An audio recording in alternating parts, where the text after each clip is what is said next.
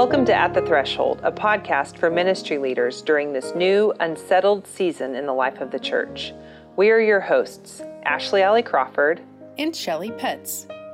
And we are both clergy in the Great Plains Conference of the United Methodist Church, comprised of approximately 1,000 churches in the states of Kansas and Nebraska. Shelley works with Clergy, Faith, and Wellness with the Great Plains Conference. And Ashley is the Clergy Recruitment and Development Coordinator, and we're sharing this from the Office of Clergy Excellence. Our focus here in At the Threshold is to host a conversation with and for clergy in order to describe what's happening, ask questions to help get us unstuck, and encourage the heart of pastors and leaders in this liminal time in which we find ourselves. Liminal may be a new word, but a new season calls for a new word. Liminal means a threshold from what we've always known to, well, we don't know just yet what life and ministry is becoming. Our goal here is to find a little light at the threshold. In our conversations, we are seeking to describe some of the dynamics that we're seeing and identify some questions and possibilities that are bubbling up for us. Ultimately, we hope you leave today with your heart encouraged in some way. Each time we gather, it's our hope that you'll glean one or two things to think about, act upon, or pray through.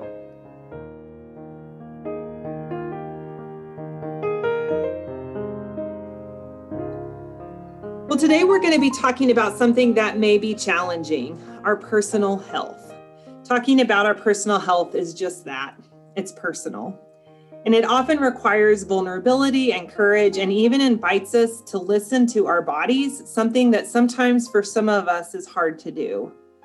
Our bodies are the vehicle that God's given us to move about in the world and even, called the temple of the Holy Spirit in Scripture. But sometimes it's really hard for us to make peace with those bodies. And since our bodies and our minds and our souls are all connected, we grow in health as one. And we have to move towards health in all of those parts. Caring for our physical bodies, it really is an act of discipleship. Today's conversation is going to be an opportunity to share stories with several pastors who are learning to come to peace with their bodies most days, probably anyway. We hope that it'll give you permission to consider your own body and really your own holistic health as we approach winter. Winter is really hard for many of us in one way or another. In fact, winter in the midst of a pandemic is even harder. It feels really daunting to me. It kind of makes me want to enter into that hibernation thing. We hope that our conversation today will invite you to consider ways that you can prepare, that you can hibernate in healthy ways, prepare for the long winter that is ahead of us. Well, we will be transparent. We know that pastors are carrying a very heavy load right now. And we really want you to know, pastors, that we see you and we know that you are overburdened. I think it's safe to say that all of us here today, and probably everyone listening, has drowned our pandemic woes in binges of TV or carbs, or maybe TV and carbs at the same time. I know that I have had my share of those days and those moments. And while we know that certainly feels good in the moment, we all know that we can't hibernate like our grizzly bear friends do. Prolonged hibernation for us looks like burnout. And it's a threat for everyone who's within earshot of our conversation today. So we hope our conversation reminds us that we're all in this together as we consider what holistic health looks like. We have invited 3 pastors to join us to share about health. We anticipate we'll hear some things about their struggle, discipleship, spirituality, leadership, and growth. We are so grateful for their willingness to be vulnerable with us. Sometimes talking about our health is so difficult, even between friends and colleagues. We are so grateful that they have agreed to share with us about their own discipleship journey, their struggles, and their successes. We begin with our deepest appreciation and thank you to each of you. First, we want to visit with Reverend Cindy Watson. Cindy is the senior pastor at First United Methodist Church in Wichita, Kansas. She actually spent most of her formative years in Wichita. She received a call to ministry as a teenager and served churches that nurtured her to become the pastor who she is today. She served in many ways across the United Methodist Connection, including on the General Commission on Christian Unity and Interreligious Concerns. Locally, she's served on the board of directors of Interfaith Ministries, among other ways of serving her community.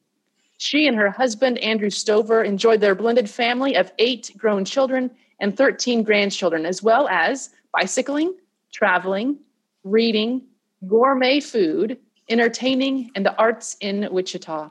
Cindy, we are so glad that you could join us. You're welcome. We talked about who we wanted to invite today. We both thought of you. Over the years, we have known you to model daily, steady attention to physical health. We also recognize that you have had a recent injury that has affected your daily intentionality of this exercise. We'd like to ask you, what has been your experience both with your daily physical discipline and what you are learning during this time of interruption? Well, I want to go back to a little ancient history. When I was at Plainville, from 90 to 94 was the first time I got confronted on not being healthy. And I was diagnosed with hypoglycemia. I mean, literally, I would be somewhere and I would fall asleep in my food. It was really kind of embarrassing. So all of a sudden I had to eat by prescription, which was really hard for me. I was gone through a divorce, living on coffee and Coca-Cola. So basically sugar and caffeine. And so all of a sudden I had to literally eat not just 3 meals, but then those snacks of protein. And that was really, really hard for me because I just at times didn't want to eat. But if I didn't, then the emotional health, the struggle with I'd get snippy and my children would say, "Mommy, do you need to eat something?" "No, I just want you to clean your rooms." And but so that started it. And then in terms of the real physical, I bicycled then because it felt good. It got me on my bike. It got me out and about. And there's some beautiful places out there. From Plainville, some of you will know this, to Zurich, to DeMar, or up to Stockton, or even down to Hayes. Between Hayes and Plainville are some significant hills to ride your bike on. But then when I was at Lions 14 years ago, I stood up and I'd been having a little back issues and literally then was bedridden for 6 weeks. I could not walk, could not sit, could not stand. They put me on Percocet and a generic form of Valium, which was basically a muscle relaxant, and went in for back surgery. What happened is I had a disc that just exploded. And, the interesting thing about surgery is that, you go in and you're asleep and you wake up, but it was a 6-hour surgery, which is highly unusual for back surgery. And they had opening me up both back and front because they pull pieces of that disc material off of nerve centers. And the only cure for getting back into any kind of shape was to walk. And they said, you need to walk. Now, prior to that, I've been working on a triathlon. I am no athlete. I just need you all to know that I'm not an athlete.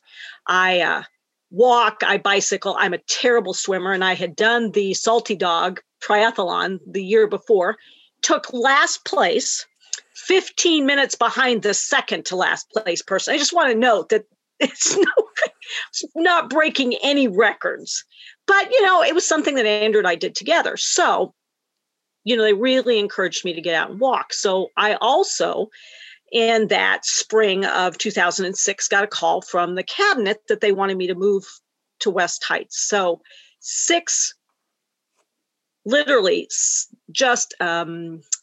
days or 7 days after I'd been in surgery for 6 hours, I was sitting at West Heights for an introductory. It was nuts. I'm on Percocet and Valium. I'm telling you, I'm on major drugs, which were fine. I mean, I weaned off of them. I did not have issues with that once we were past that. But so when I got to West Heights, what did I do? I walked. They have a gym 15 times around the gym. was a mile. And so I would try to do that once in the morning, once in the afternoon, plus other kinds of walks. There was a lot of reasons for that. Moving as the first senior pastor, female senior pastor, I and Pat Alt-Duell were the first women to be appointed that way. A lot of stress. They'd never actually had a woman on staff before that was an elder. So not only did they not have had an associate, but they also had not had a senior pastor. And so I'm trying to figure out how to survive without, just exploding. And so walking for me has been my spiritual well-being, my physical well-being, and my mental well-being. And frankly, walking keeps my back out of pain. If I don't walk, I hurt. It's just that simple. So for me, I like to tell that story because it isn't because I'm actually that disciplined or actually that I like it that much. It is literally something that is a coping mechanism for me. And so, as some of you may know, a week ago Sunday, if you are familiar, First United Methodist Church, it's covered in white marble. And like many before me, I missed a step. And fortunately, long before worship, nobody knew about it. It wasn't until I got home and pulled the boot off and went, yeah, maybe because I'd sprained that ankle before. Well, I actually broke it. Fortunately, no surgery, but they want me off at 2 weeks. And then, of course, 6 weeks in the walking cast. And I preached last Sunday with my foot up. And I could tell the doctor just looked at me and said, here's the deal. You're going to know when you overdo because you're going to hurt. I don't need to tell you anything. And she was right. So it's been hard because I'm doing what yoga I can on a chair. And then the ones on the floor that don't require me to use my feet. But walking really is, in the middle of a pandemic, in the middle of my life, my stress reduction. I mean, Andrew and I we were up to walking 4 to 6 miles most days. And so I just think it's really, really hard when I'm used to being very active. I'm up here in my second floor library. And so we've created this space up here, and Andrew's going up and down the stairs. And I'm trying not to for another few days till I get past my 2 weeks. But it's hard for me not to be active. It's just hard. And so I'm trying to deal with that through what little yoga I can do to try to center and just tell myself it's like a pandemic. I didn't expect to go for 8 months. This is a season. It's probably not going to be 8 months, but still it's hard. So I think personally for me, if I'm going to be good at what I do, I have to balance out work with something else. And that's walking and cooking and time off. And what I didn't say earlier is that I'm probably the worst example you can use in terms of clergy self-care because I'm terrible at it. But I do think it's important. And for me, the walking is probably the thing that drives it. I still love riding my bike, but it's easier to just pull my shoes on and walk than get all the equipment out and the bike out and all that. So this is an incredible story. And you've already alluded to this a bit in your story, but can you help us go a little bit deeper in your understanding of maybe the relationship between physical health and clergy leadership? What does that look like for you? Well, I don't think we are a thing. I think we are mind, body, and spirit. And so if I'm physically off or mentally off, or even if you get like a sinus infection and it throws everything off in terms of, for me anyway, for my spirit and for my physical health and my mental health. And I think for me, if I'm ignoring one part, then something else, it will begin to worm its way into something else. When Andrew and I decide, it's cold outside, and we have a membership at the gym, which we've not gone since the pandemic, and we're probably not going to at this point, trying to stay healthy and lower Wichita just hit 22.4% yesterday. After a while, we both talk about how we're finding ourselves just not centered, not right, and I think physically, how we take care of ourselves. And that's not just walking, it's eating. I'm a carb person. I could live on potatoes. If you put me on a desert island and gave me one food, it would be potatoes. I mean, but when I overdo, I can tell it in my spirit and in my mind and in my emotions. And so I think each part of us, each part of me interacts with the other. And when one part gets really off, then the other part does as well. And frankly, I see it in my preaching. I'm not nearly as creative. I'm not nearly any of those things when I get off. I don't feel good about what I'm doing. I don't feel in touch with the Spirit. And I think it shows in everything I do. Thank you, Cindy, for sharing your stories. And, I think that it's important to remember that sometimes we don't even necessarily choose to be healthy, but it's a better equivalent or a better experience for us than living in pain. And so whatever it is that motivates us to get us out the door and moving, I think that's a really good word to us.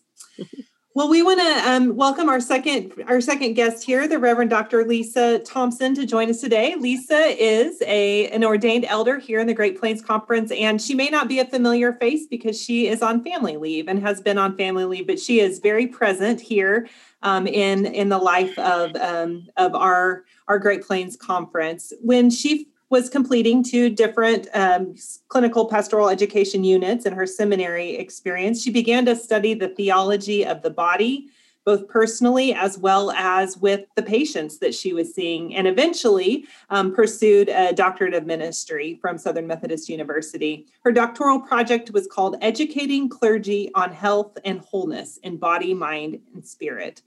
She served the local church, Belle Plaine, Kansas, UMC, before going on family leave, where she is currently finding ways to balance engaging in ministry in her home church and aging parents and a pilot husband whose very job is to travel and 3 amazing kids and multiple sclerosis, a disease that affects the central nervous system. So, Lisa, we're so glad that you are able to join us here today.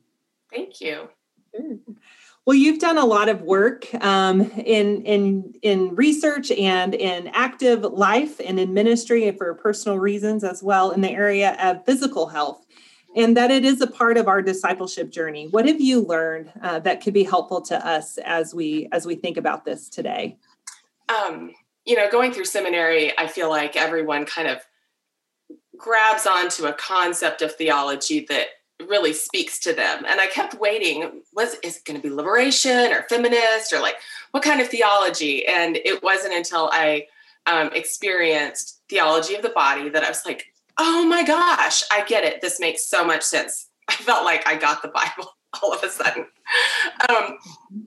So for me, going through this concept of reading the Bible, understanding the Bible, and just holding it separate and apart from like who I am physically was not connecting.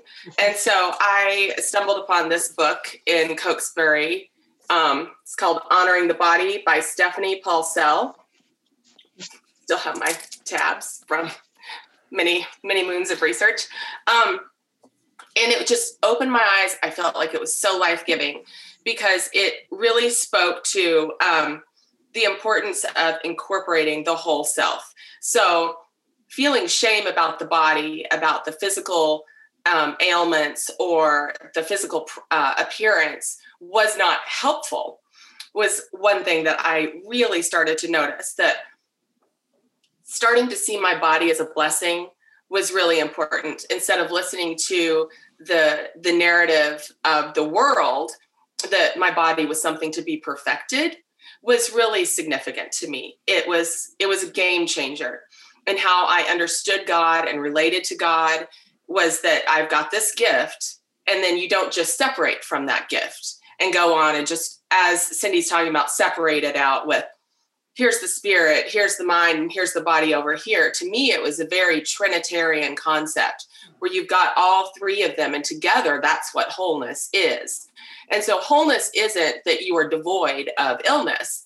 It's that you really are working with all of those things together for the best possible outcome for you. So for me, with multiple sclerosis, and I do apologize, I'm recovering from strep as in this season of life while I let my body get run down while my mom was undergoing serious health complications. And then this was the result. So paying attention to your body is really, really important. But allowing that concept of wholeness to really be a blessing and not something where you're perfecting spirituality, you're perfecting, and it's not a checklist of sorts that you can then fail. So that's what really, really important thing when it comes to health and wellness and wholeness is that you take the concept of failure out of it and you bring that theology of grace back in.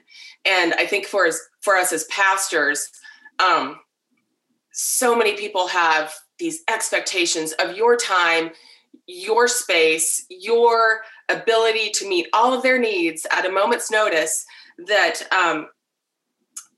it starts to feel like a checklist. And so for your whole wellness, taking that concept of checklist out of the equation, I think is really important.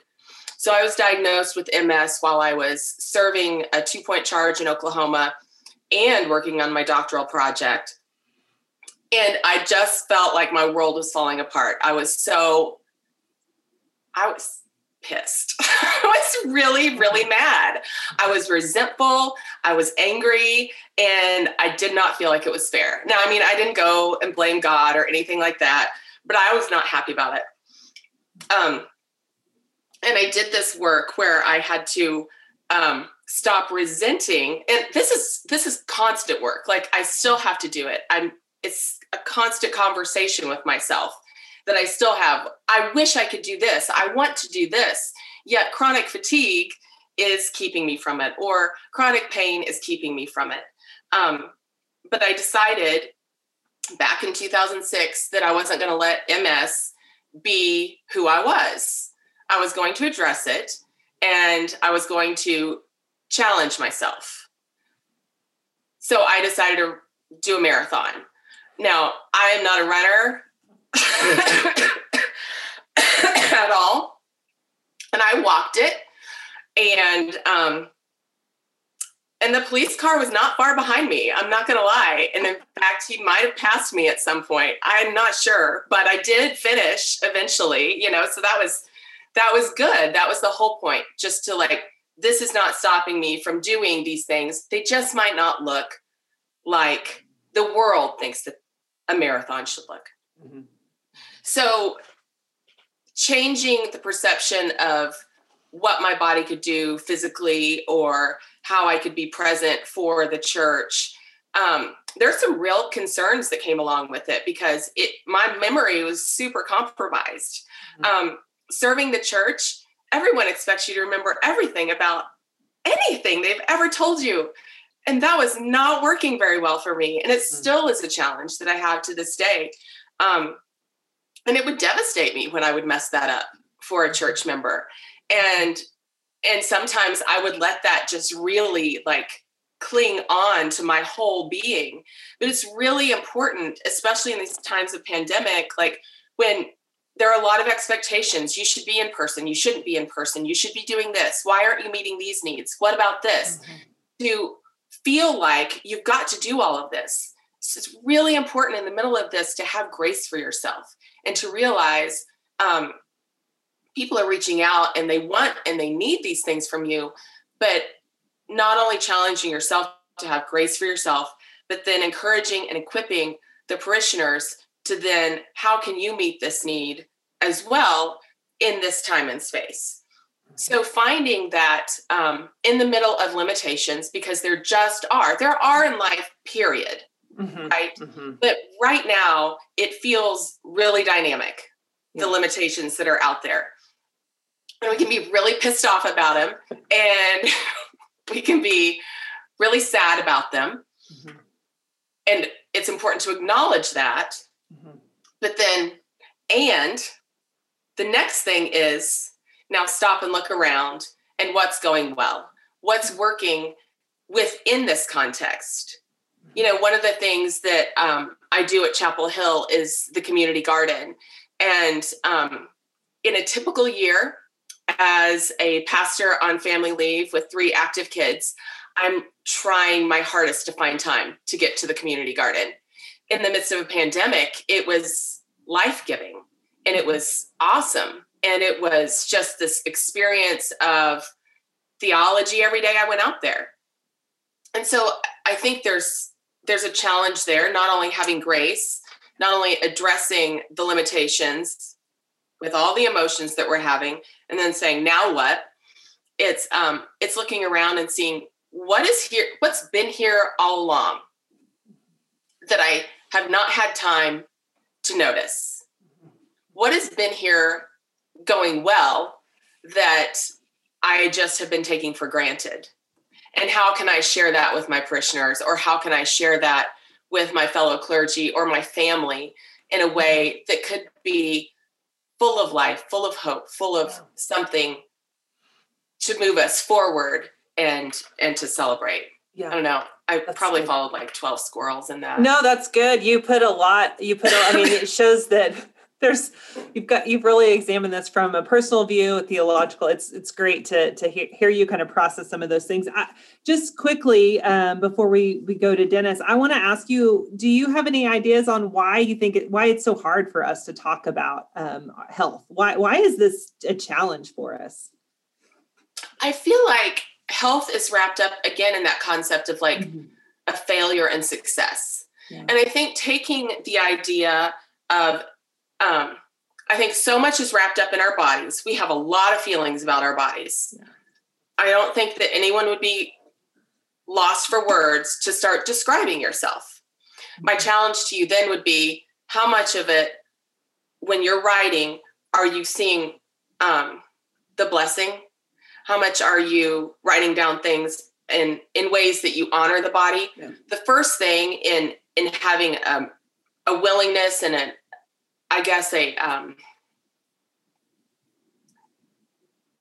let's just go with willingness. A willingness to talk about health and wholeness in our bodies is because it is wrapped into our bodies. Mm-hmm. So I want to read this one little thing to you. I want to follow up on that.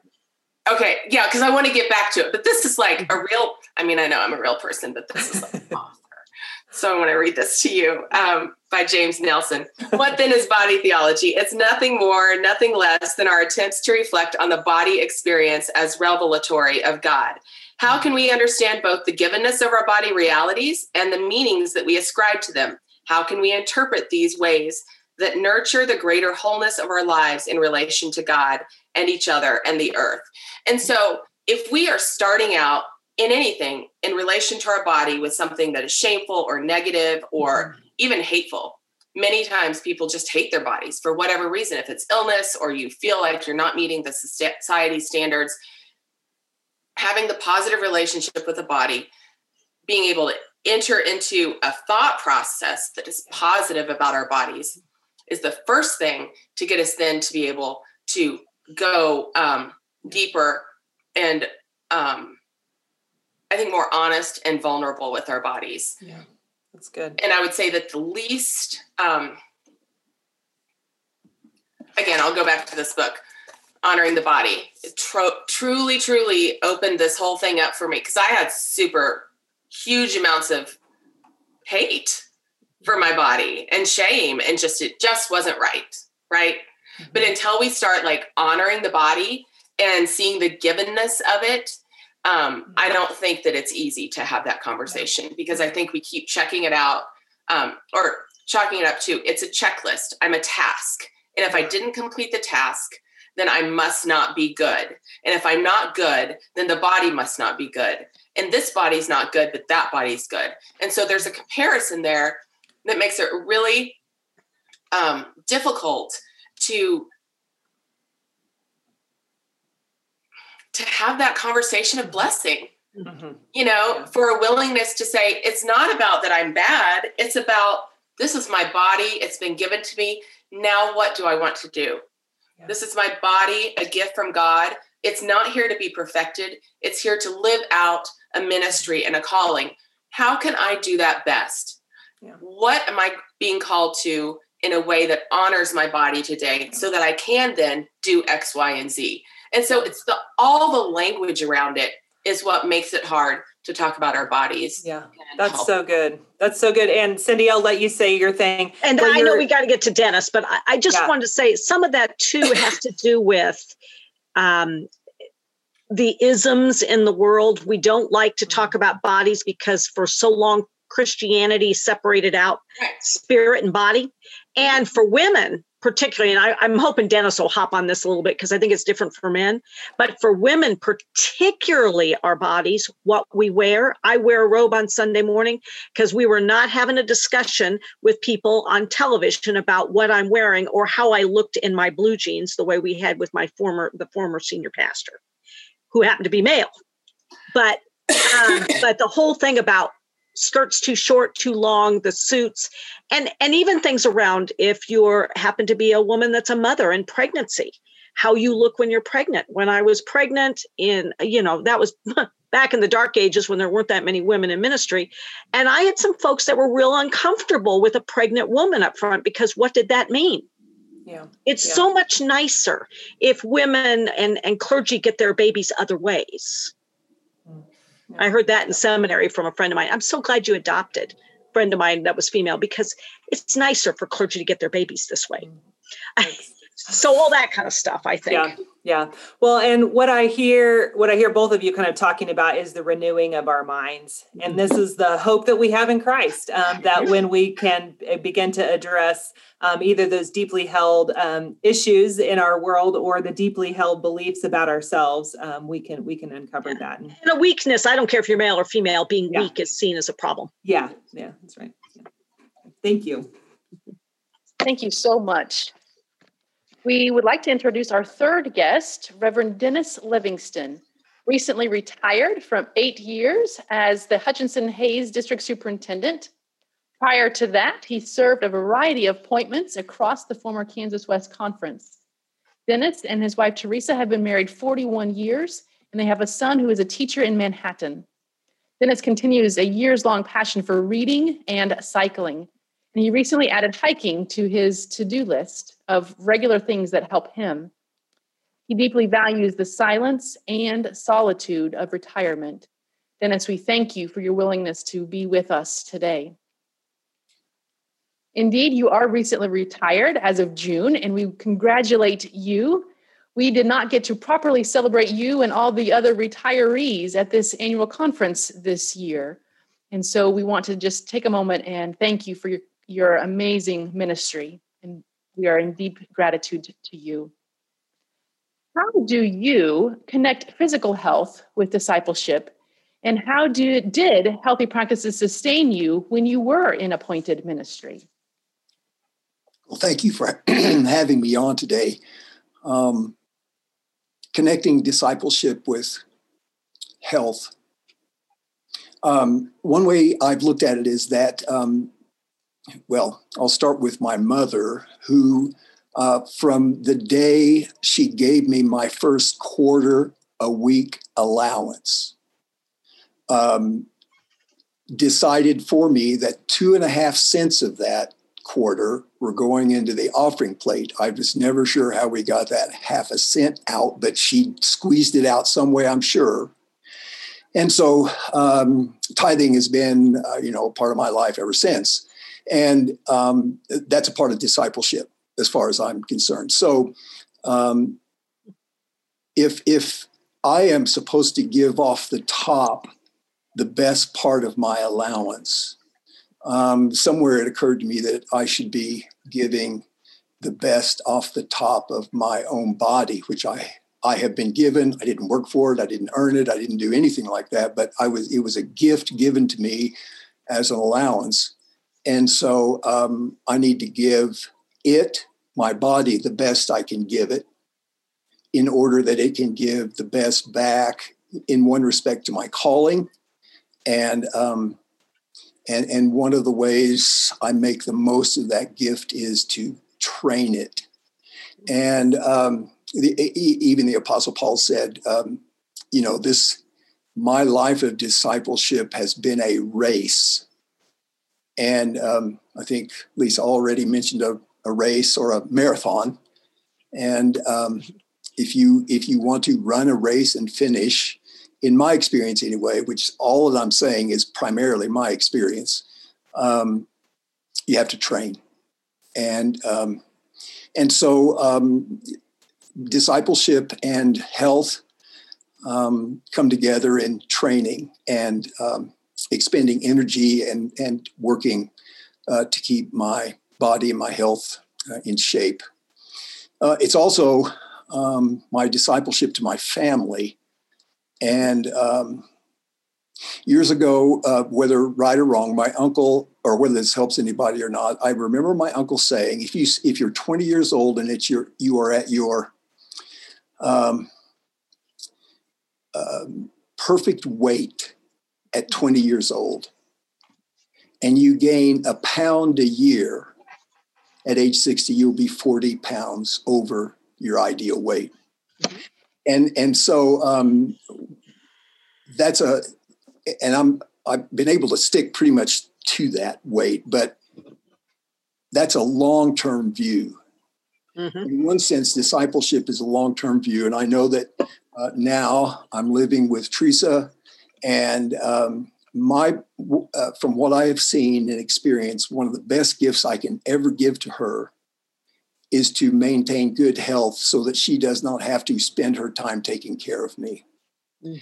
And throughout my 29 years of ministry, Teresa would say it. If she were sitting beside me, she would say it, because I've heard her say it before. During those 29 years, I got the leftovers of you, because the first part went to the church.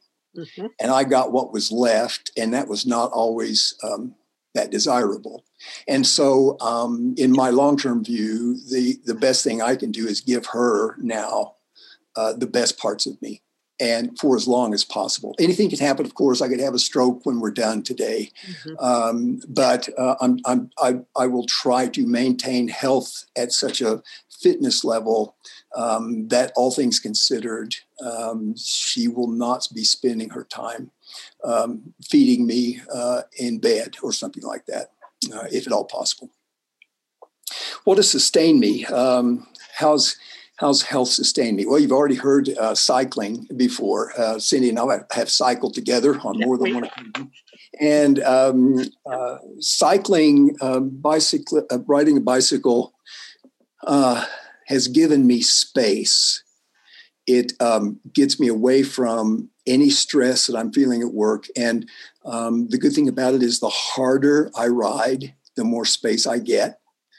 It gives me space. It gives me physical exhaustion, which just in my experience, physical exhaustion may be one of the best things a human being can do or achieve. That helps with stress and being overwhelmed. It so happened when I moved to Hutchinson 8 years ago, I'd been riding bicycle for quite some time, usually longer, slower rides. When I moved to Hutchinson, I started riding with a racing team, and all of a sudden I discovered how slow of a cyclist I was.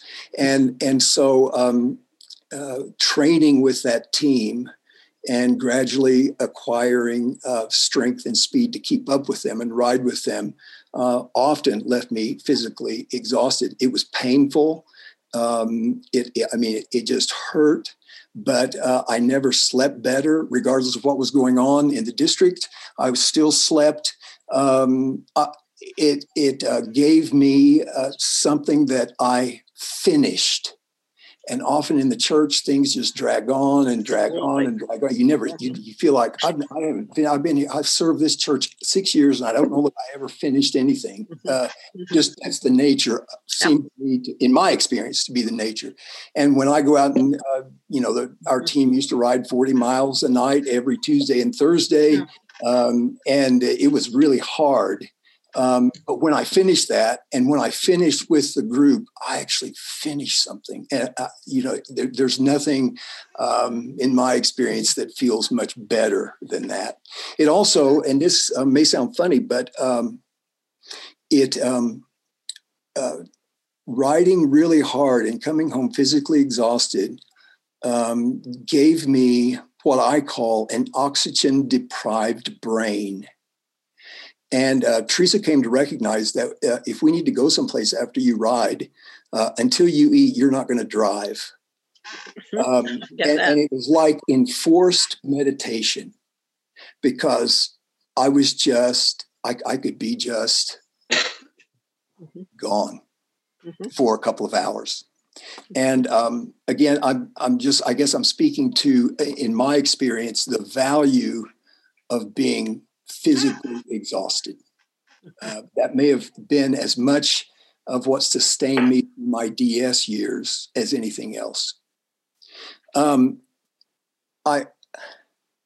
thing that sustained me was I learned how the body adapts to stress. And just being on the cycle, as I already mentioned, when I first started riding with the team, one of the saddest things for a rider is to get what is called dropped.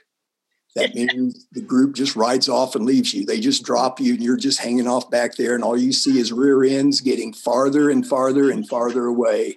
And if there's anything a cyclist doesn't want to do, is get dropped, although all of us do. And for the first, quite a long time, I would get dropped.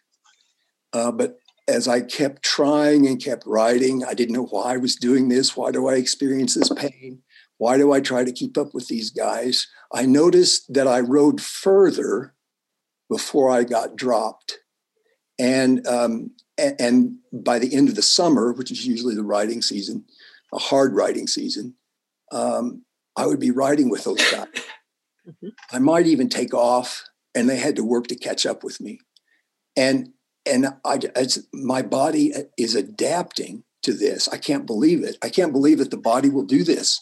And so that sustained me in my appointive life too, is that, look, just because they take off and leave you, you keep at it. You keep working. You keep at it. You will adapt, and you will catch up. Every time I moved to a new appointment, I was pretty certain that I am not prepared for this. I will not be able to keep up. It is too big for me. And yet move into that position. And within a couple of weeks, you're already lost in the details. And those concerns about not keeping up are completely gone. And I'm adapting to this new situation. So learning that my body adapts and will catch up.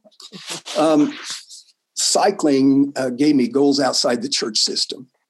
And we may talk about burnout and stress a little later, but it was in my experience, it took me a long time to learn this, but I have to have something to do outside. Absolutely. Your worldview, my worldview, gets so small and focused that this is all that's going on in the world. No, it isn't. There are people just down the street who have not the slightest concern of what's going on in this church. They have a whole different life. They don't know what you're struggling with, don't care. There's something out there. So cycling gave me goals, and riding with a group who didn't care about what I did all day. That was just it took me outside of myself. There's also I'll stop with this one. I think there was also something that I learned that sustained me, and when I started having to try to train really hard, is I began to notice that my brain has a switch in it that's really conservative. And its purpose is to keep me from hurting. And so I'm doing my best, just to continue the example, to keep up with this group. And my brain will tell me, you're tired, you got to stop, back off. And over time, I felt that switch click to shut me down. And I noticed, wait a second, I'm not even breathing hard. I'm breathing fast, but I don't need to do that. And my legs aren't even tired, but my brain is telling me to stop. And I've got so much more I can give if I can just overwhelm the switch in my brain. And the switch tried to make me think that my situation was much worse than it is. It's too overwhelming, so you have to stop. And in my work in the church, leadership and administration, whatever it was, my brain would do the same thing. Mm-hmm. My brain tells me that this is overwhelming and you need to run away, flee. And I started thinking about it and this didn't happen overnight, but I decided, no, it isn't. It's not that bad. It's not as big as your brain's trying to make it. Just calm down, control your breathing, and keep moving forward. And the brain just plays all kinds of tricks with me. And I've had to try to learn to pay attention to it, but not let it rule me. There was something that would happen to me over the course of a writing season where at the beginning, when that brain switch was working, the bike rode me. It told me when to slow down. It told me, okay, now we're going downhill. Now you can speed up. Oh, you've got a tailwind. Now you can speed up. You're going uphill. You better stop and rest. And over the course of the season, as the training picked up and I was better able to control what my brain was telling me, I went from the bike riding me to me riding the bike. And I'm the one saying, okay, we're going to speed up now. I don't care if we're going uphill. We're going to gain speed up the hill instead of slowing down up the hill. And that is a great feeling. And a lot of that has to do, for me, with controlling that switch. And I think that applied also to my leadership and the responsibilities that I had in appointments. Where is the church writing me, or am I writing the church? Or and of course, there's a balance there. But I think pastors feel like occasionally the church controls everything I do. No, let's not go that direction. Let's work on that. So that controlling that automatic stop switch and trying to get control of who I am and what I'm doing and who's really in charge here. And I'm not saying overdo your authority in the church, nothing like that. But in order to maintain sanity and forward movement, riding the bike and overcoming that stop switch certainly made a difference. One last brief point. There was a mantra between a couple of us on our team. And the mantra was, breathing is overrated. There's a time to breathe, but it's not right now. For example, in a race, there were plenty of times when I couldn't breathe anymore because we were going so hard. And so the mantra would kick in, no, breathing's overrated. You'll have time to breathe once you cross the finish line, but you don't have to now. Well, that's a little overstated, of course, but and so in that also affected particularly my DS work, that there are times when the stress is going to be intense and the work will be intense, and there's so much to do in such a short amount of time. And all I want to do is lie down and rest. So training and in one sense racing, and that mantra, breathing is overrated. Yes, I need to take care of myself.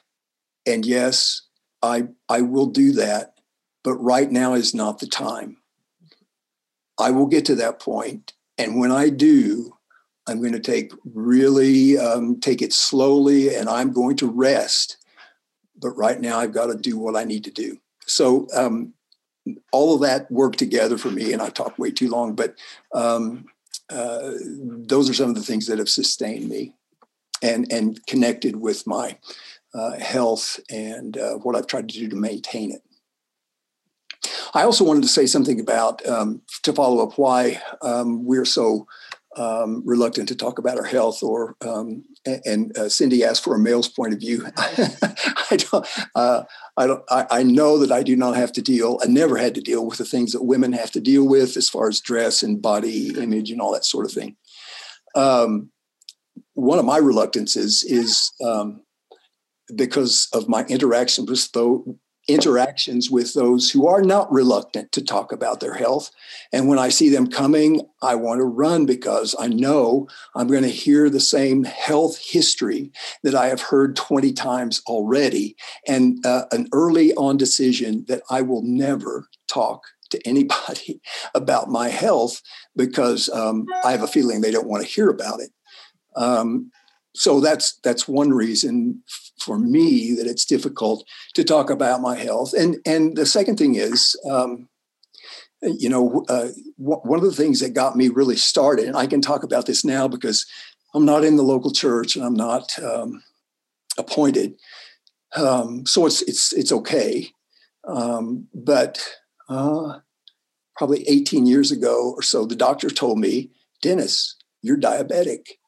And that was something I did not want to hear. So within a couple of months, not very long, maybe longer than that, I lost 40 pounds and started intensive exercise program. And I thought, well,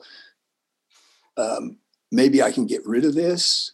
Come to find out, no, this is genetic. It has not much to do with weight at all. It's my pancreas is just eking out its last supply of insulin. And so, but all that I've done in trying to keep myself healthy has certainly assisted in the control of what needs to be controlled. And one of the reasons I would not want to talk about that with anybody in the local church or anywhere else is I do not want to be seen as a special case. I don't want to be taken care of by the little old ladies in the church. I don't want, there were occasions in a sermon when just off the cuff, I said something about apple pie. And the next church meal we had, there were apple pies everywhere. I think I was just using that that was just an offhanded remark. And now everyone thinks I like apple pie. And what am I supposed to do? Sample 20 apple pie? And so I don't want to be taken care of. I'm taking care of that on my own. I don't want people talking about me. I don't need people to say, "Oh, you shouldn't be eating that," or "Oh, Dennis, over here we have a sugar-free apple pie." No, I just don't want any of that. So that's one reason I would not talk about health matters, and I'll stop there. So what we'd like to ask you all is if Dennis, if you could take us down that road. You talked a little bit about stress and burnout, and we'll open this up to all three of you. Whoever would like to begin. Dennis, if you have some thoughts on that, maybe we could even begin there. But what have you seen? What have you noticed? How does all this tie together in addressing stress and burnout in ministry? In my experience, when I see, and I didn't see this a lot. I didn't see this maybe as much as you might think, but in the 2 or 3 cases where I did see burnout, it's almost as if it's already too late. that health. Don't wait till you're burnt out to start taking care of your health. It would be my first piece of advice. Just start doing it while you feel like the world is yours and nothing could go wrong. Just start taking care of your health as right now. If you can do a little more, do a little more. And again, as I mentioned, I think there are lots of reasons for burnout maybe, but one reason is my world gets so small. Mm-hmm. It's only now the carpet at the church, or it's the carping between this one and that one. And I haven't had to deal with this very much, but pastors now, I don't know how they deal with politics in the church. That would be enough to send me over the edge, just that one major issue. So starting to take care of yourself, you got to get away. And I think everything I've said to this point, leads up to taking care of yourself and trying to avoid overstress and burnout. But I'll leave it at that. I think taking your dang day off, and it's supposed to be 2, and it's harder in a time of pandemic. Mostly, and it's easier as a senior pastor. I'll just be honest. When I was at Lions, and I was the big church, the Lions First United Methodist Church, and you couldn't go to the grocery store or go to the kids' ball game. It's different there than when I was at West Heights. Or, people just stop by your house in a small town. Well, they don't do that in a city. Mm-hmm. And at First Church, because you have staff. And that really does alleviate some of that. And it helps. But I found again and again, if I didn't set the boundaries, and right now I'm discovering that even though Friday's my day off, because everybody or most of the program staff's working from home, it means our administrative staff are at church and they're sending emails right and left, right? And on Fridays, I need this approved, I need that. And so that boundary gets moved because we don't have the physical time in the building. And I think for me, it starts with that. And second, I don't know about you, Dennis, but the pastors I see that burn out more often than not have no hobbies. Mm-hmm. They don't ride, they don't walk, they don't play golf, they don't cook, they don't, woodwork. I don't care what it is, but they got nothing other than their identity as a pastor. And, when I went through my divorce a long time ago, I decided I wasn't going to be the temple prostitute anymore. And I was going to have a life outside the church, and the church wasn't going to own me.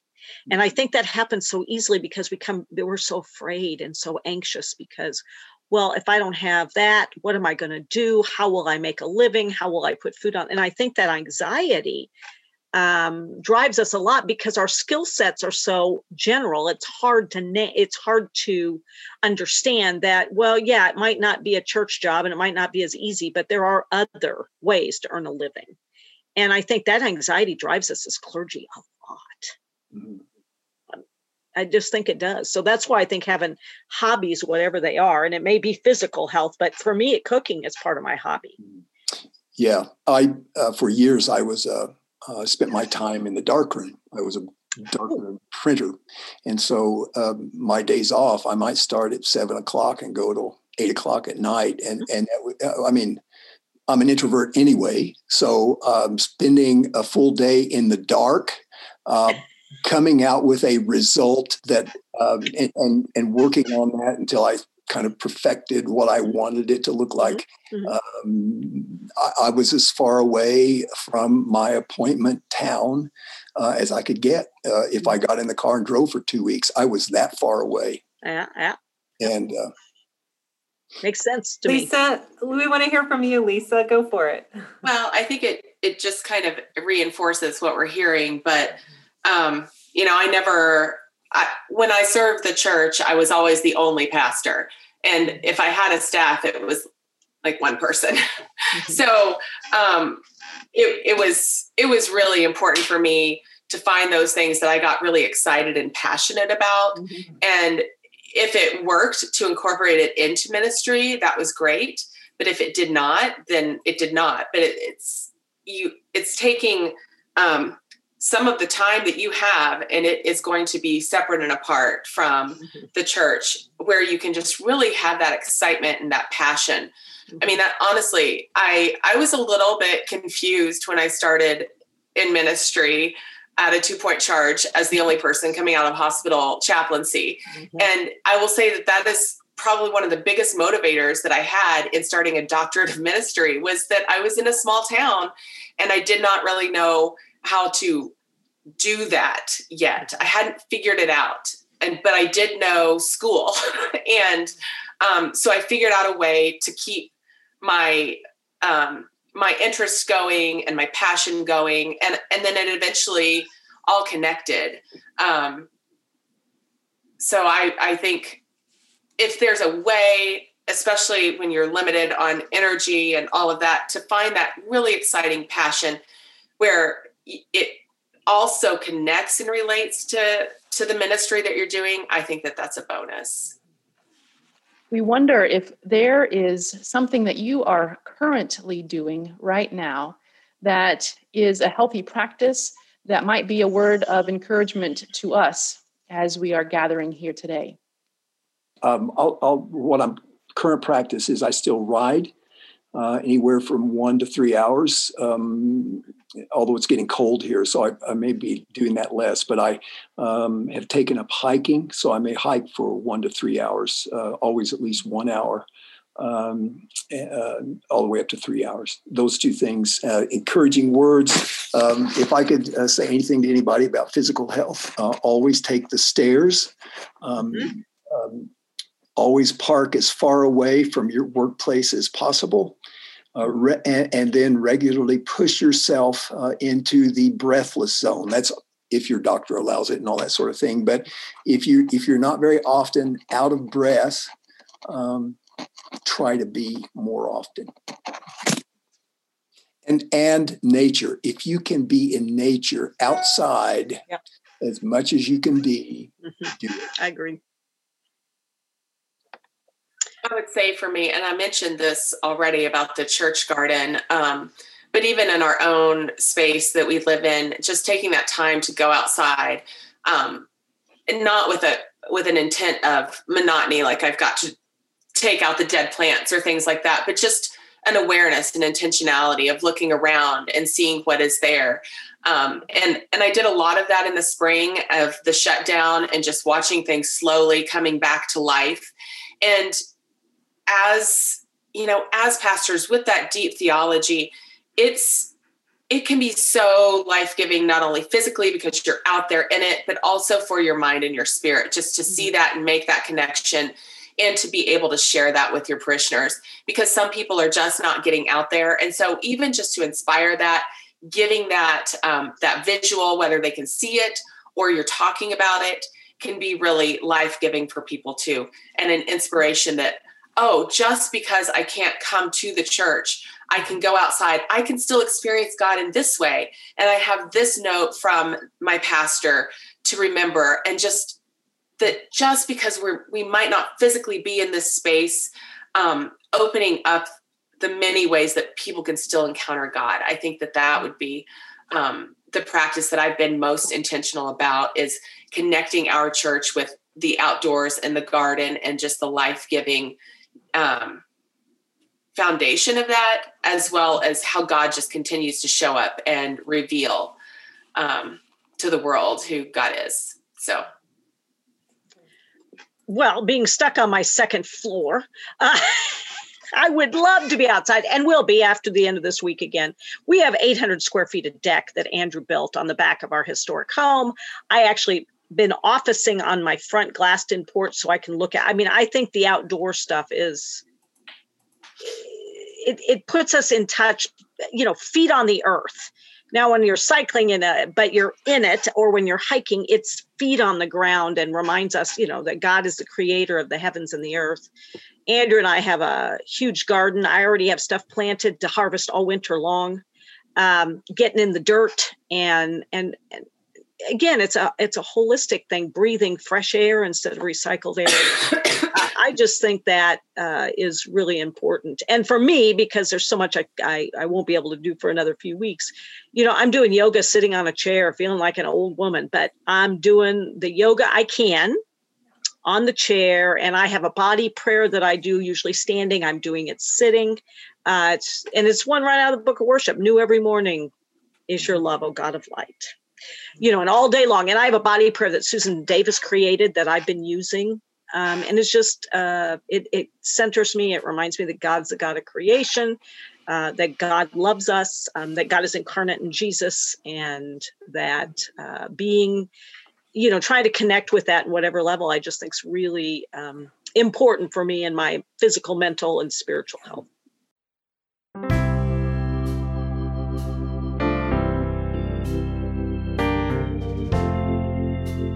This has been such a rich conversation. I've loved the foundation of the rootedness of where we are in our theology. Our bodies are important, and they are nothing to be ashamed of and nothing for us to reject.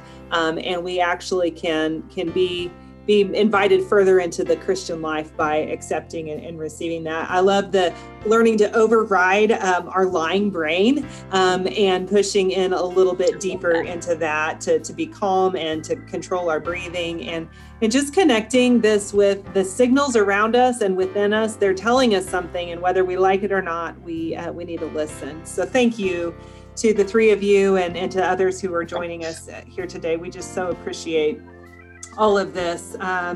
We want to let you all know that there's going to be some practical resources on our episode page. And so some of the things they've mentioned, we're going to upload there. We also do have grants available for clergy, active appointed clergy, to engage in some healthy practices. We've got some grants available, so we'll link up to that as well. We just really hope that people remember that they're not alone in this season of your lives. Well, we are closing in on the end of our year, and as we look ahead to our next conversation, it's going to be a conversation that we're going to share with you all through our podcast form. We want to hear from some of our leaders of our conference on some things that they're seeing as we come to the end of the year 2020. We're calling the conversation Hindsight 2020. The conversation will be pre-recorded, but we'll be sharing it throughout December. We are really grateful for this little community that's formed every other week, and hope that you'll listen in to our Hindsight 2020 conversation with Bishop Sines and all four of our directors and with the Dean of the Cabinet. You'll be able to find that conversation and more resources at greatplainsumc.org/@-the-threshold.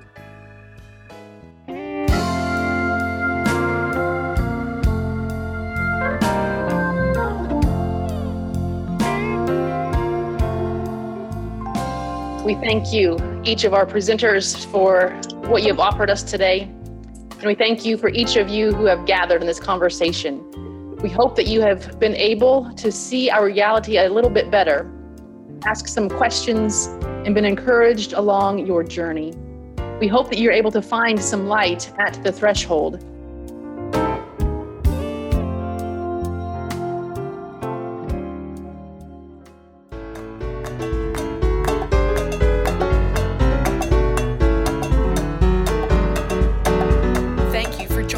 For our conversation today about navigating ministry in liminal time. You can find links to join future conversations at greatplainsumc.org/@-the-threshold, or subscribe to our podcast At the Threshold on Podbean or Apple Podcasts. As for today, we hope that you've been able to see our new reality a bit clearer, asked a few new questions, and been encouraged. And in the days ahead, we hope that you're finding some light at the threshold.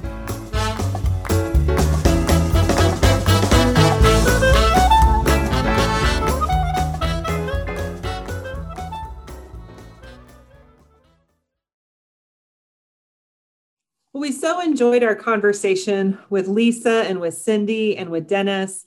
And Shelley and I just had a few more minutes that we wanted to share about on this issue of health, this really important and sometimes hard to talk about idea of what it means for us to be healthy.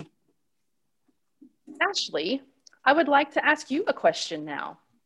What nugget can you add to this conversation regarding a time when you were close to burnout and what you discovered?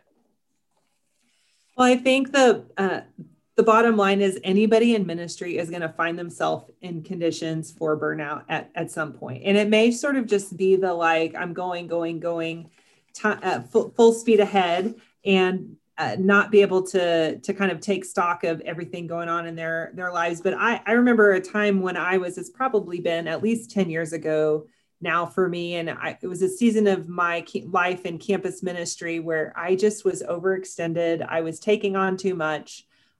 And I was really hitting the skids. I was starting to have some health problems as a result of it. And I just did not do a very good job of paying attention to my body.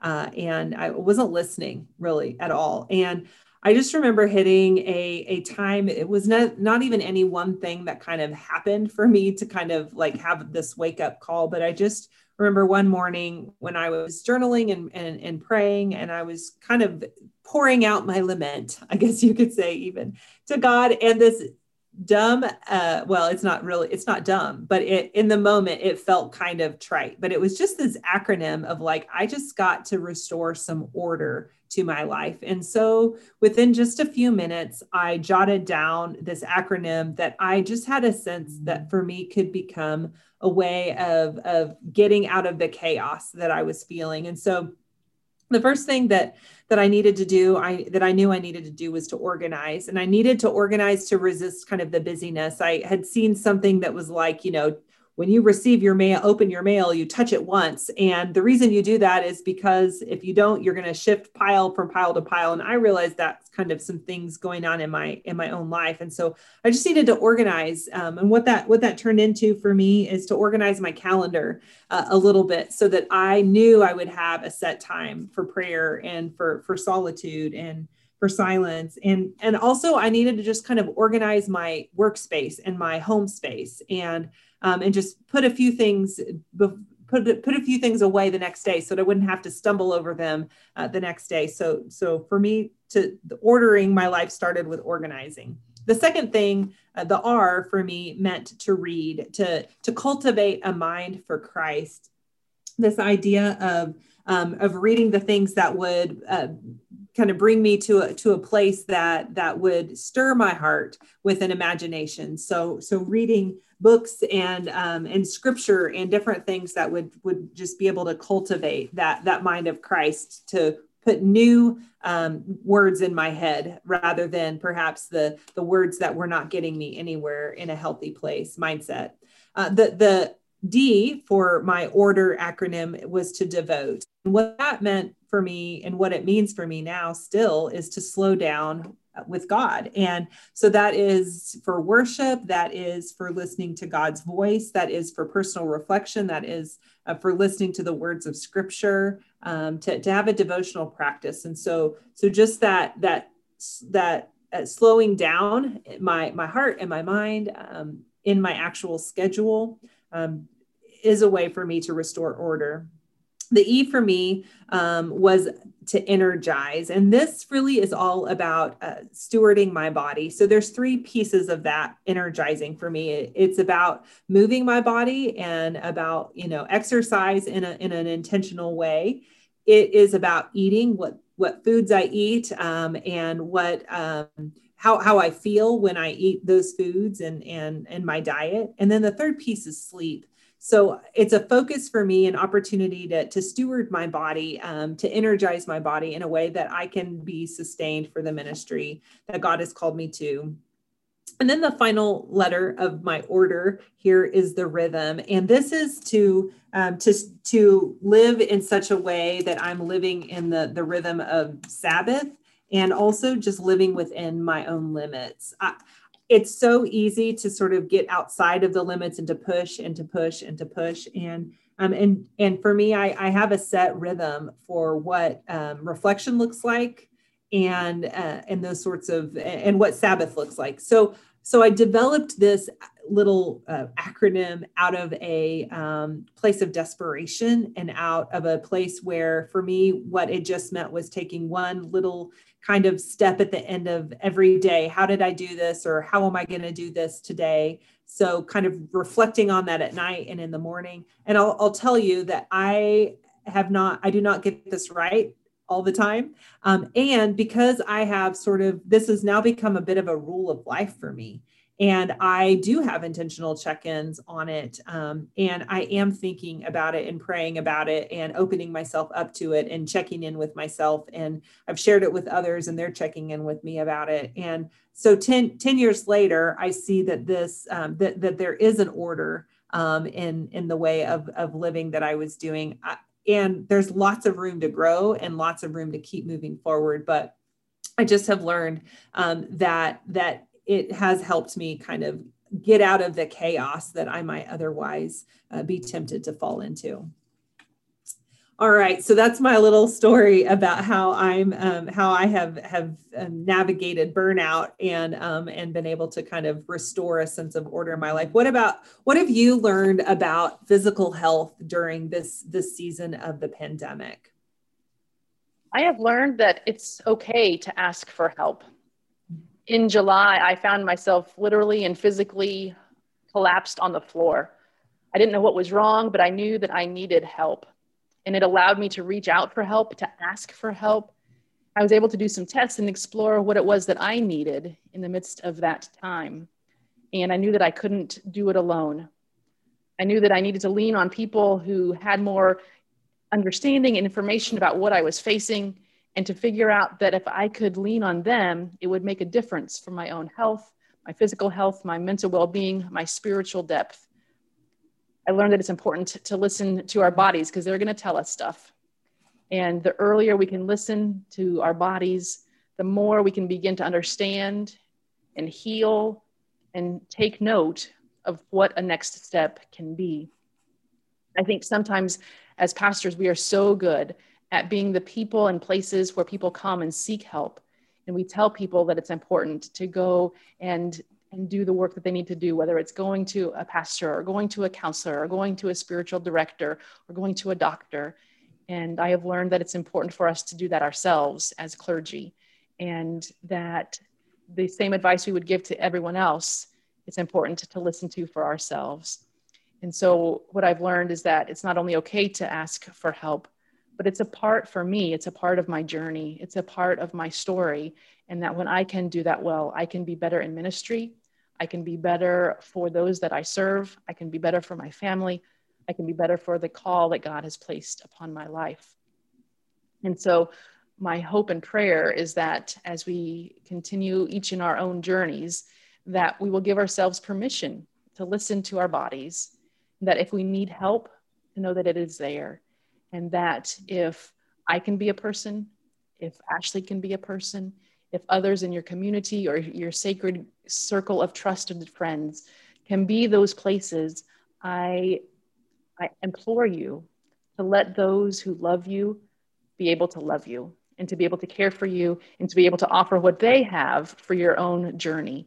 Sometimes it takes us coming to a place of burnout, or falling on the floor, or just crippled underneath of what we are facing. And in the midst of those moments, not only are people there, but God is there. And I pray that God, in the midst of what you will face, will find you, and that you will find God.